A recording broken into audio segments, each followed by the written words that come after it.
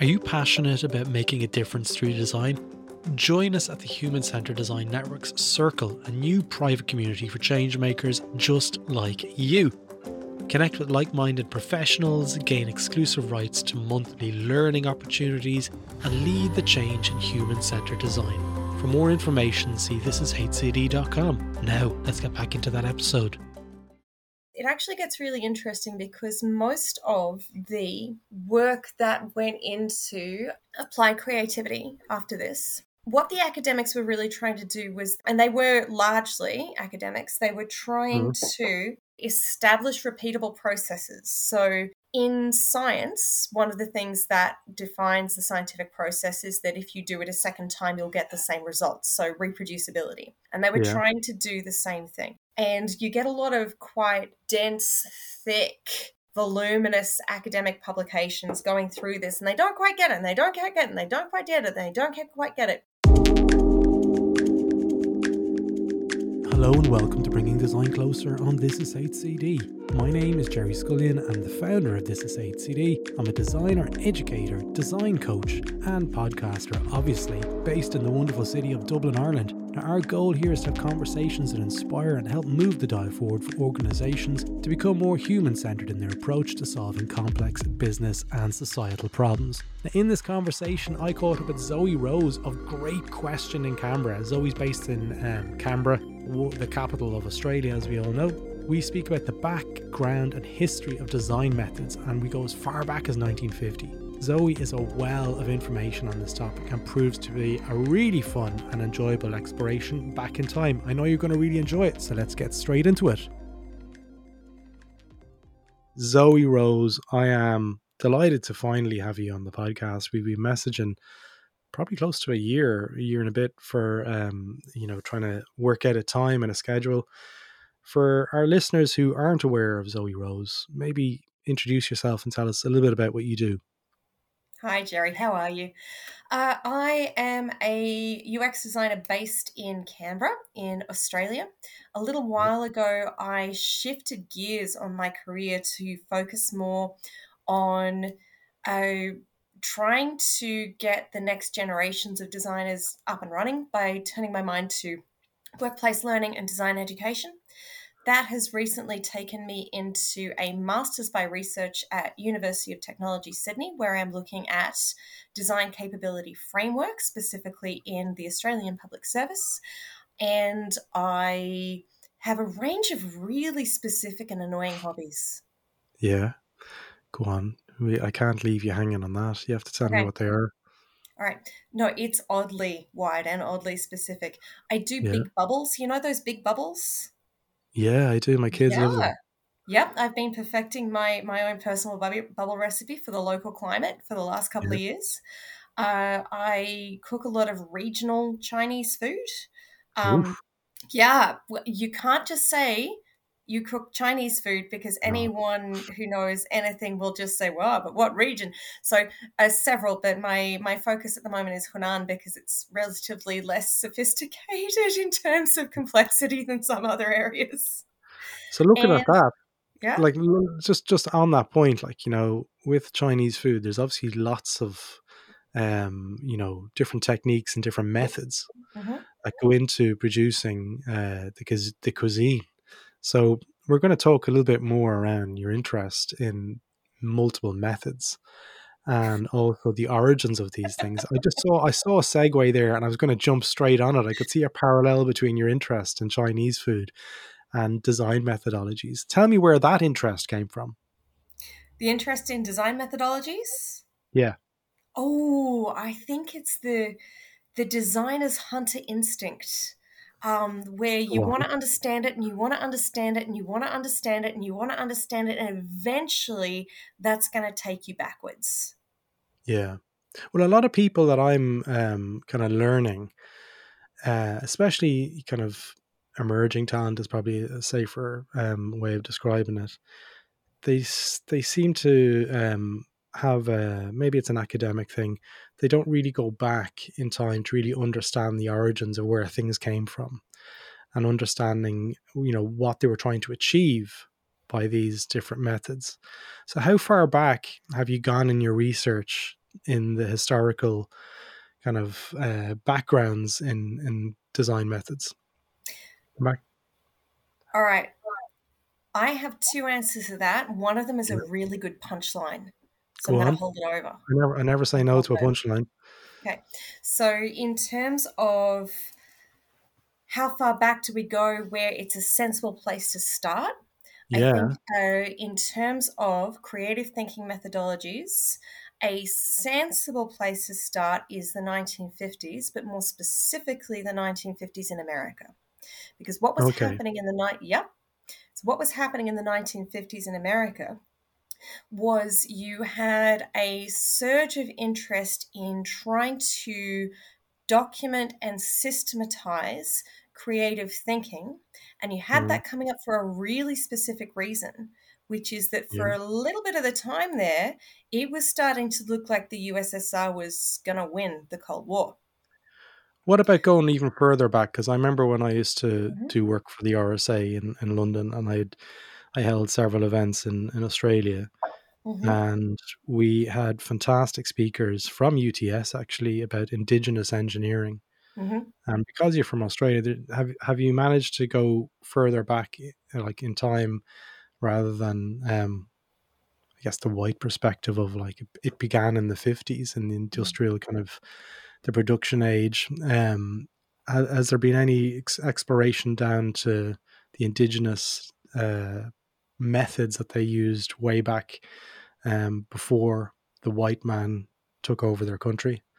So I'd be less inclined to think about Indigenous creative problem solving as being historical Okay. because Indigenous Australia is the oldest living culture on Earth.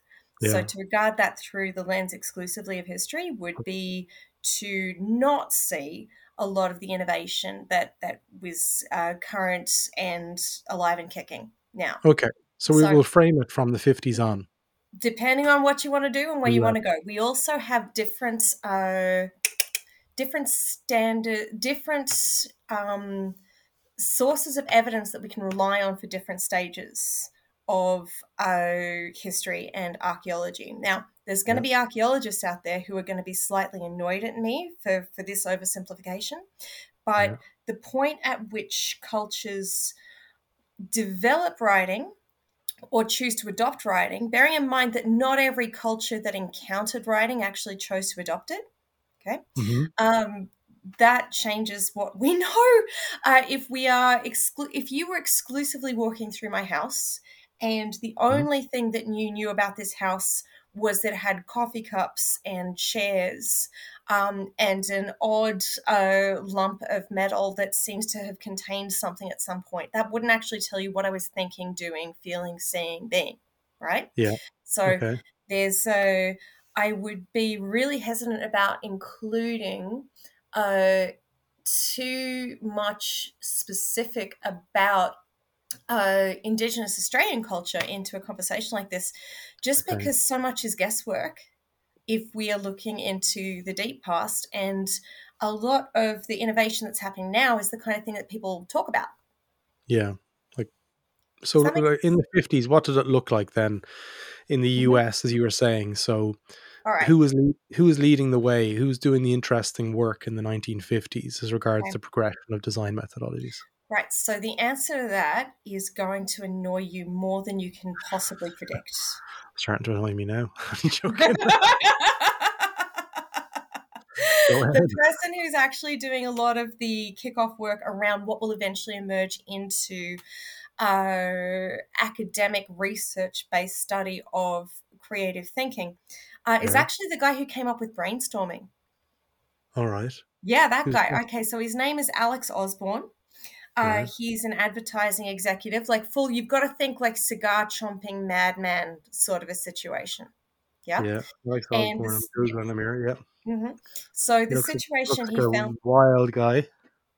yeah, no, no, like you've got it, like with the bristle cream through the hair. Oh yeah. Yeah, all This guy all of knows how to that, all party. of that going on. So This guy's in a the party man. 19, Yeah. In the 1930s, he had a advertising agency. The agency hit the skids. They were running out of money. He needed to do something relatively drastic. He came Mhm. up with an idea. There's a little caveat hanging off of that. He came up with an idea. And he developed into the process which he later wrote a book about, and that book was called Applied Imagination, 1953, and that Yeah. introduced the world, or mostly America, to the process he came up with, which he called brainstorming. Now, if I had to Okay. ask you now, Jerry, what would you say that is? What is the brainstorming process? Is getting everything laterally, everything that's on your mind that's interconnected to a subject onto a wall so other people can build on it. Yep, terrific. That is universally the answer that I get, is some variation of that. Yeah. Osborne's brainstorming process was actually a three-step process. Okay.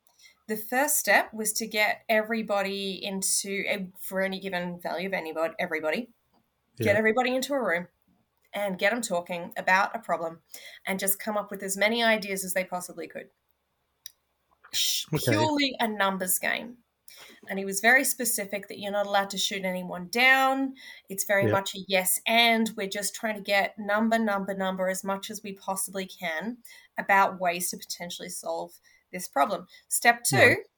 Yeah. Step two was just go away and not think about it for a day.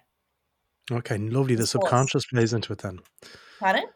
The power of the subconscious. You let the Pretty much. subconscious Like just rule. let it Yeah. gestate. Just let it gestate. And the Yeah. third step was to come back later, hopefully after overnight, go look at all the ideas you had and narrow it down to the one or two out of the entire spread that might Mm. actually solve the problem or the problem area that you were already given. Now, we're Okay. designers, so we kind of recognize that, right? That's Yeah. diverge converge. Yeah. Yeah, that's what he's Yeah. doing. He's doing diverge converge. Yeah. But he didn't come up with the idea of diverge converge. Like, he didn't come up with the language of diverge converge. That was Yeah. actually someone who was doing research, another American who was doing psychological research with pilots in World War II, Right. because he was pretty sure that creative thinking, which he came up as diverge converge, the kind of intelligence that goes in many directions. That's what he was looking for. He was pretty sure that was a better predicator of leadership than IQ tests, Ah. and he had a good reason for thinking so too. Okay. On Hmm. the Alex Osborne one here, just Yep. I see that he was actually the O in BBDO, the ad agency. Was So he?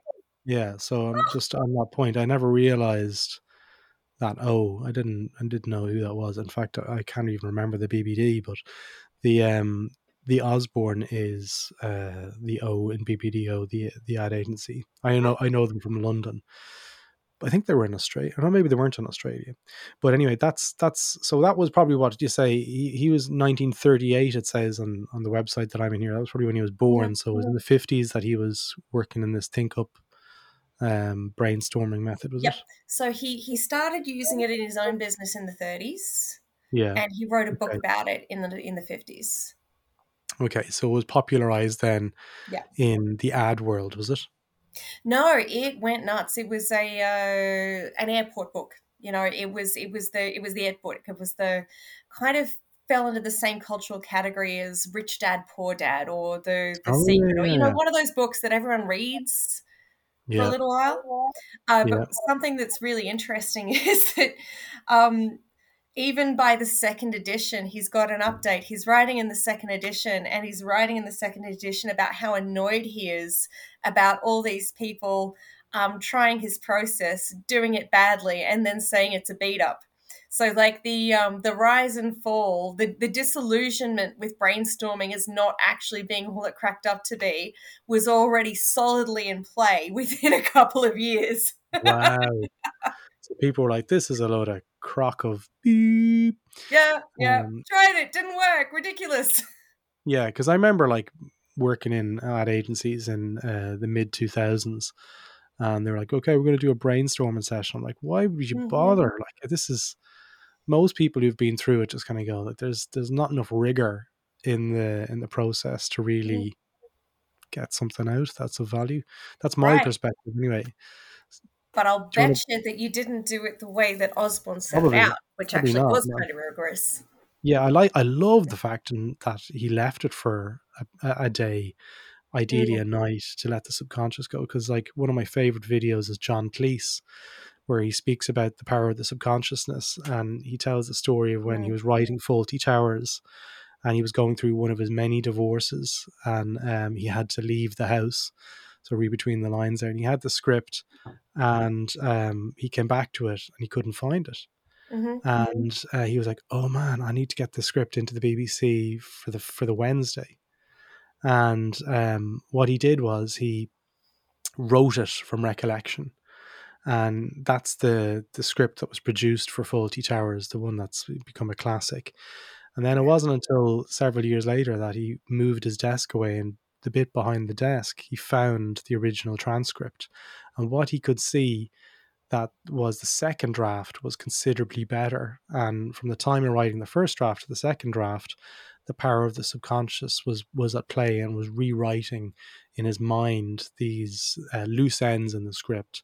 And Mhm. that ultimately, as he says, the power of the subconscious, just leaving it, letting it sit and coming back to it with fresh eyes, is really, really rewarding. We probably don't do that enough in design, to be honest. I tend to agree. There's a Yeah. lot of advantage in letting your mind sort something out Yeah, while you go and attend to other things. absolutely. Like drink wine. Mm. So, so let's say, so we've got Alex Osborne.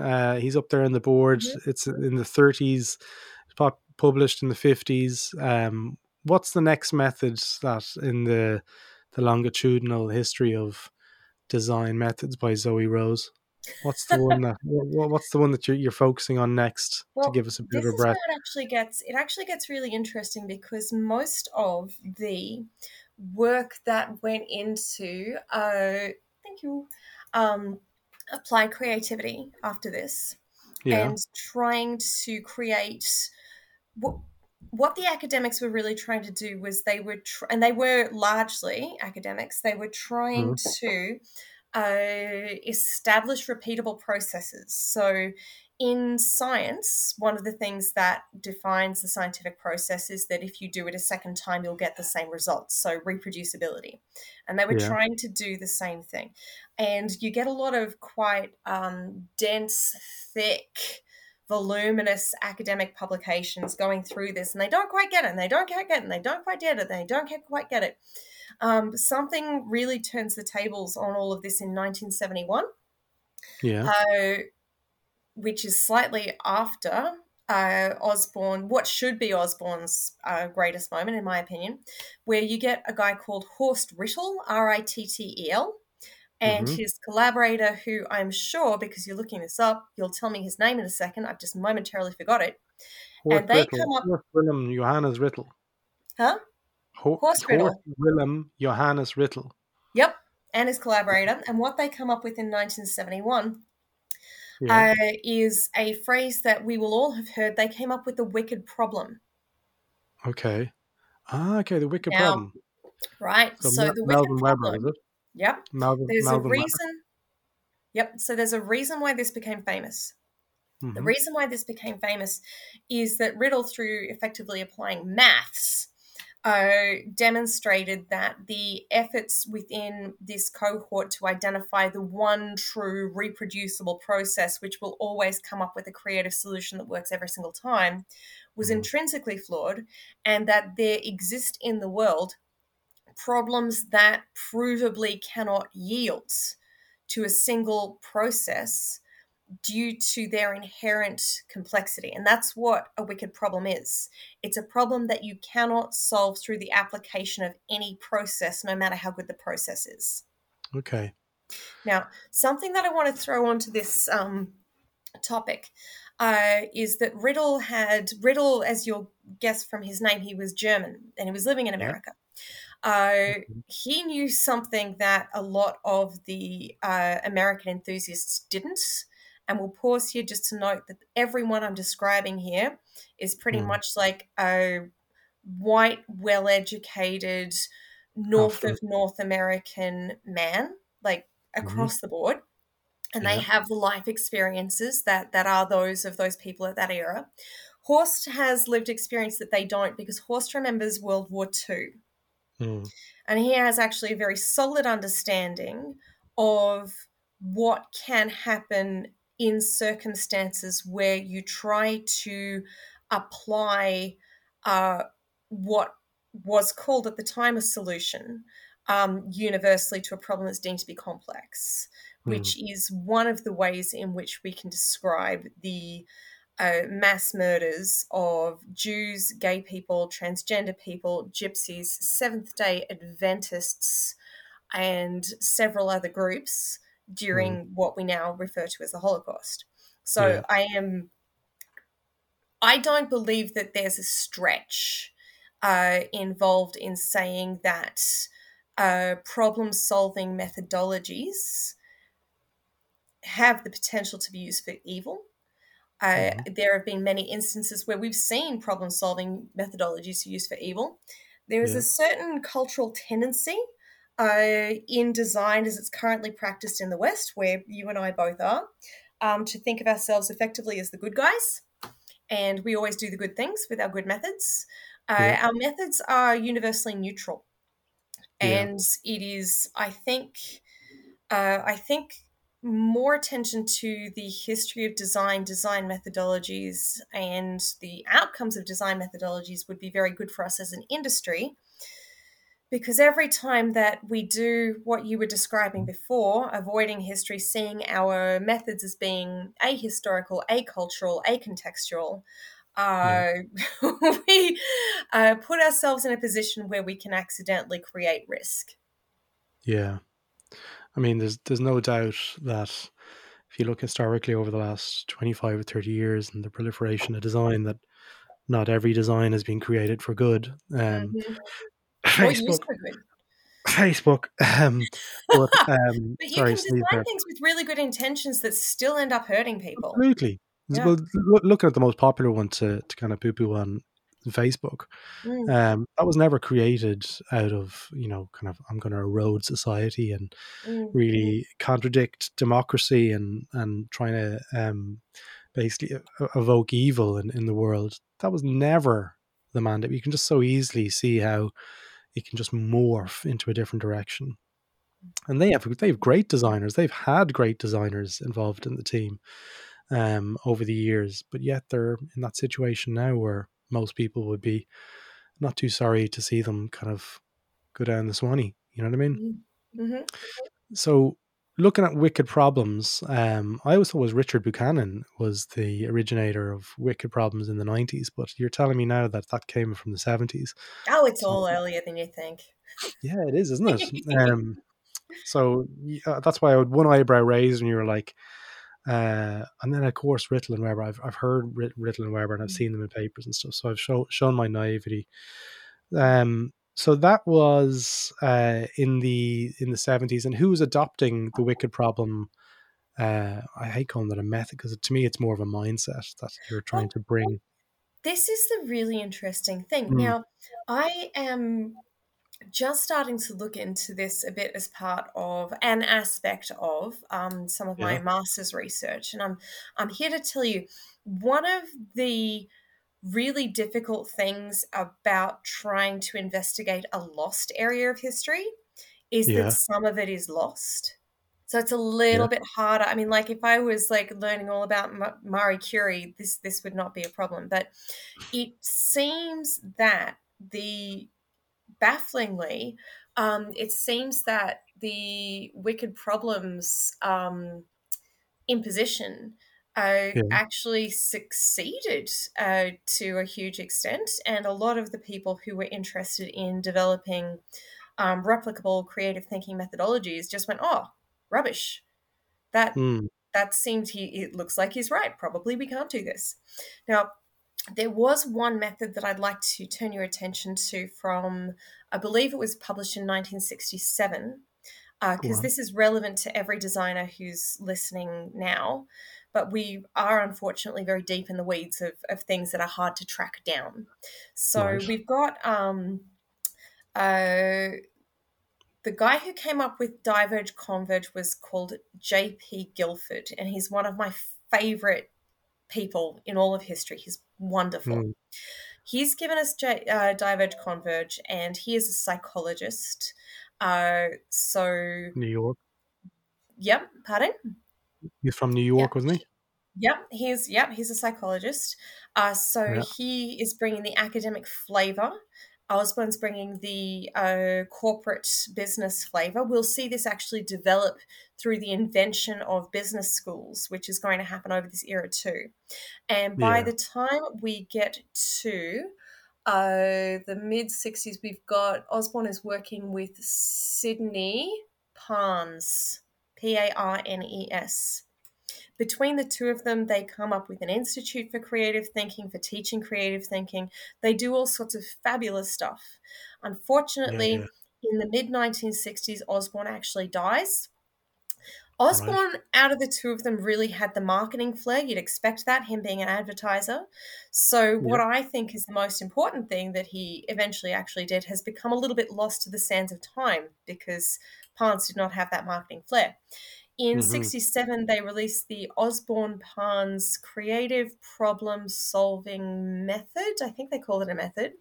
And what's Mm-hmm. interesting about this is that we've already established that with our brainstorming, we're using that diverge converge. Okay. Yeah. In the Parnes Osborne process, they're going to set out 5 steps. At this stage, Okay. Osborne is really annoyed that everyone thinks that brainstorming is a complete problem solving process, where, as far as he's concerned, it's just part of ideation, Yeah. right? Which is Okay. Yeah. only one part of problem solving. He Which we and know to Parnes, be they're going to set out, mid process. Yeah. yep, they're going to set out 5 steps Right. for creative problem solving. I'm not going to get them right off the top of my head, but you'll probably recognize them. I think it is finding the problem area, defining the problem area, coming up with solutions. Oh, this is annoying. I'm going to have to look up on my phone. And the last one is test. And those, they express each and every single one as being a diverge converge process. So, like little diamonds, like the double diamond, Yeah. 5 little diamonds all on their side. Yeah. And those 5 steps map exactly to something we will all know very well, which is IDEO's 5-step Oh design yeah. thinking process. You mean to tell me they didn't come up with that themselves? Oh my world is shattered. I don't believe you that they didn't. IDEO didn't come up with design. What? No, they didn't. Oh, I hear collective gasps. What? I don't believe you. Crazy They, days, right? they took something and claimed it for themselves. Wow. So I've got them here. The 5 steps here are when you click into Google, it gives you a different. So it's fact finding, problem Yep. finding, idea finding, solution finding, and acceptance finding. There we go. You've got it. That's the one. That's the 5. Yeah. So it's a 5-step process Mhm. that evolved into a 6-step model afterwards Yep. by Parnes, which we spoke a little bit Mhm. about. So at this point, then you're looking at David Keeley at that stage in the '67 era, who went on with IDEO. What was his role? Because I know we joke. What was his role? Like, obviously he was absorbing an awful lot of this kind of work. I'm not dissing David Keeley completely, but there was an opportunity there that he saw, and he was like, "Well, we can commercialize this, and we can actually sell this." But how was he involved, or was he Look, involved? I couldn't tell you directly, but Mm, I can tell you this. There is an uncanny parallel yeah. between Osborne's advertising agency collapse that he had to do something desperate about in Okay. 1938 and Right. IDEO's response to the first dot-com crash of 2001. Right. because IDEO, after the 2001 dot-com crash, they lost all their clients Okay. because they Right. went Okay, that makes bust. sense. Yeah, And that what makes sense. year did they invent and start? Well, sorry, more specifically, what year did they start selling creative thinking services? 2001, was it? It was also 2001. That's right. The Yeah. double the design thinking, the five-step process, was released by IDEO in 2001. So that Okay. point of pivot is an exact parallel to what happened to Osborne back in the day. Okay. And at that point there, Mhm. the design council were probably looking at the double diamond, which was from recollection 2005. Wasn't around that time?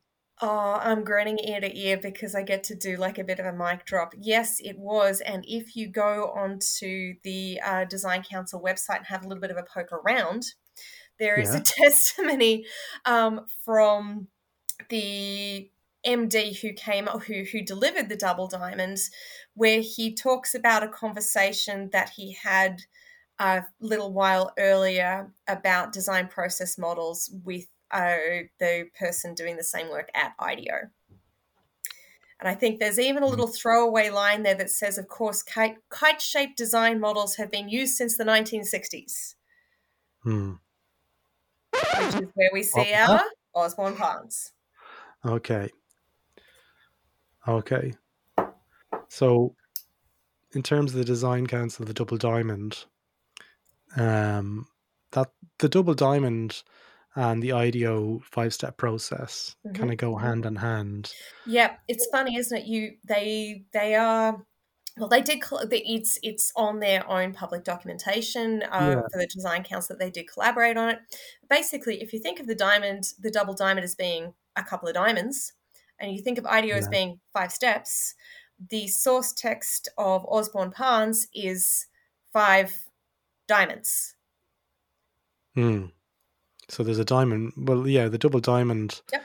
So you just split that in two. Design table takes the shape, and IDEO takes the steps, and here we are.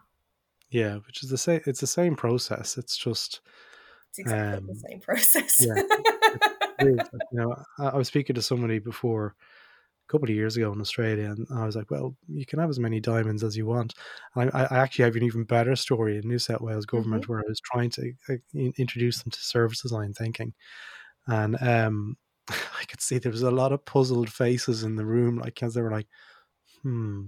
And I came in the next day, and I am not lying when I say this, that the project manager had printed out the double diamond numerous times and was getting the scissors out, chopping it up, trying to figure out how to place the double diamond Oh, into their bless delivery them. process. And I'm like, that's not going to work. And they go, why? And I go, because you're just cutting squares out of paper.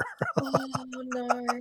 I Look, this is probably enough years ago that I'm safe to tell the story if I don't name Yeah, any names. I did once see an agency that shall remain unnamed yeah, deliver an artifact to a client that was showing off the results of their discovery research, where they had like they'd popped all the discovery research into the four quadrants of the double diamond. right. Yeah, go It on. was the weirdest thing you've ever seen. I know, this could rapidly go downhill as a podcast where people just start kind of throwing their No, we eyes at won't do you that. We won't tell terrible stories all superficial day. laughing. But like it's the double diamond piece is the one we like to say, like, there's probably some other stuff going on there, but it's done a huge service to the design industry. It helped catapult Hmm. design into the conversations at the board level, and was like, actually, you know what, there's a lot of value to this kind of thinking. What was it, do you think, that IDEO and even the design council as well, to some extent, what did they do better than say Osborne Parnes did with the five-step model? Or was it just a case of right time, right place? Marketing. Marketing, do you Yeah, think? I But would say there marketing. must have been So, a piece there. It was like the Parnes and Osborne mhm, model, the world just wasn't really ready for it at that mm. point. I can't. Maybe, and also they were up against like the revelation of the wicked problems that came immediately after. So I Yeah. don't think that this story is separable from the rise of business schools.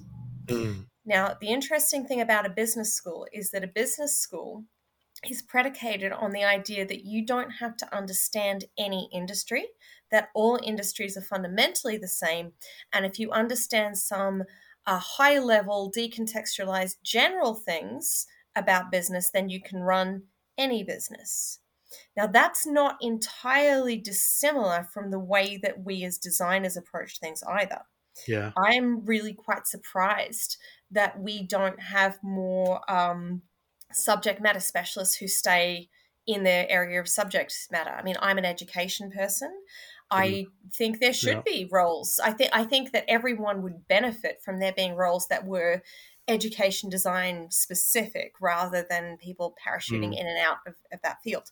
So when we look at IDEO and what they promulgated design thinking in partnership with Mm. Stanford's D School, right?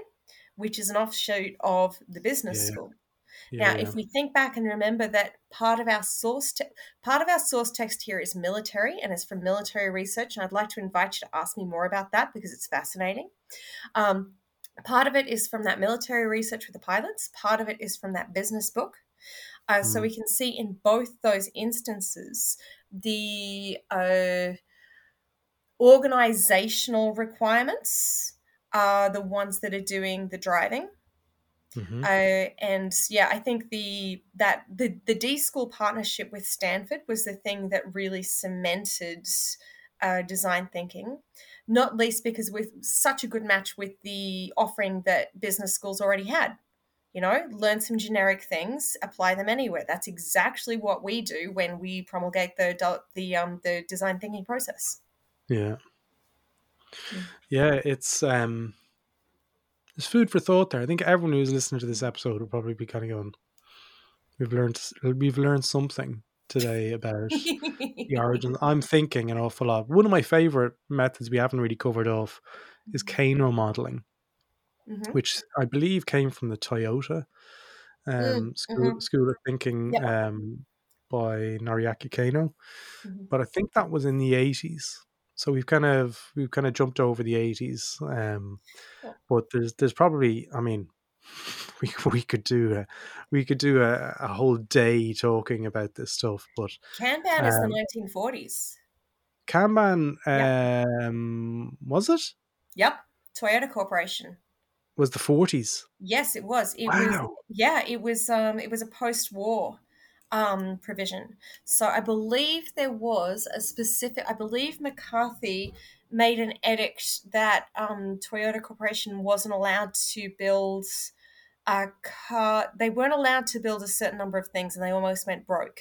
So they had to get very, very, very, very good at minimizing waste as fast Yeah. as they could. And those of you who are really familiar with Kanban will recognize that minimizing waste is intrinsic to it. Yeah. But yeah, it's a 1940s technology. Mm-hmm. It's a 1940s technology, but yet whenever I'm googling Noriaki Kano here, it's ever says the 80s. It was developed in the 80s, so maybe it was originated in the 40s and popularized in the 80s, perhaps. Well, do you know Um, what, Jerry? If it turns out I'm telling you a lie, I will apologize 10 to 12 times over. I want to see a public posting on LinkedIn apologizing for the miscommunication of the origination of the Kano modeling on the This Is HCD podcast with Jerry Scullion.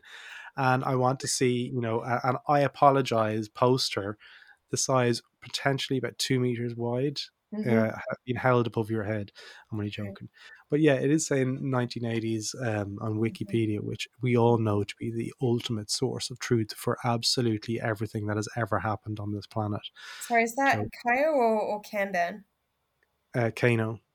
Kano. Oh, okay, no. Kanban is the 1940s. Kanban is the That's the 40s. one. Okay. Kanban. Yeah. Yeah, yeah, yeah. Kanban. Mhm. That's right. I knew that was also from Toyota, correct?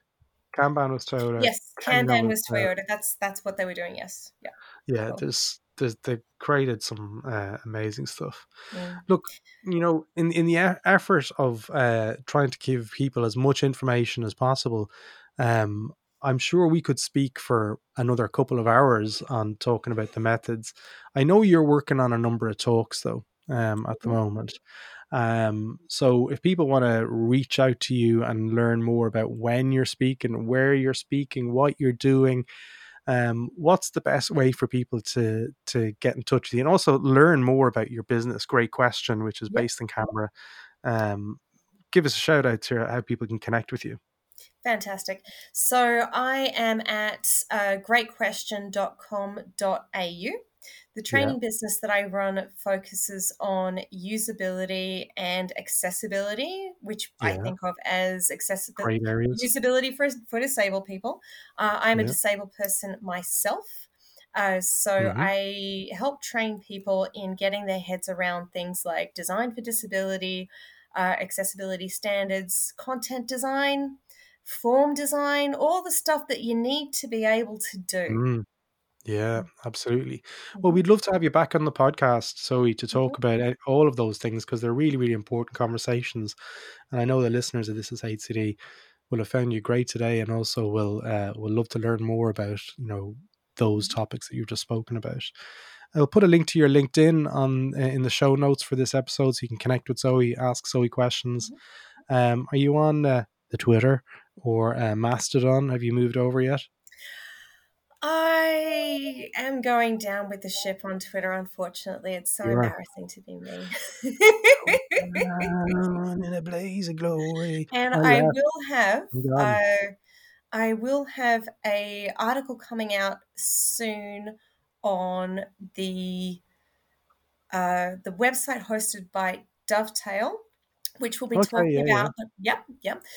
So I've written an article for them, which is about a lot about what we talked about and how it relates to IQ testing and the misuse of data, Ooh, including in scientific racism and eugenics, again in the 1950s, mostly, but wow. not exclusively in the United States. Wow. All Mhm, right. Well, I'm on the Dovetail newsletter anyway, so I'm looking mhm. forward to seeing that. And if you do get a chance, send it across to me, and it could be something I pop into the newsletter as well for people on thisishcd.com. Sign up to the newsletter. Fantastic. So, listen, look, I've had an absolutely amazing time speaking with you today. I want to say a special thanks for giving me the time because I know it's your evening over in Australia. So, thank you from the bottom of my heart for giving me all the time and energy and the information as well. Terrific. Thank you so much, Jerry.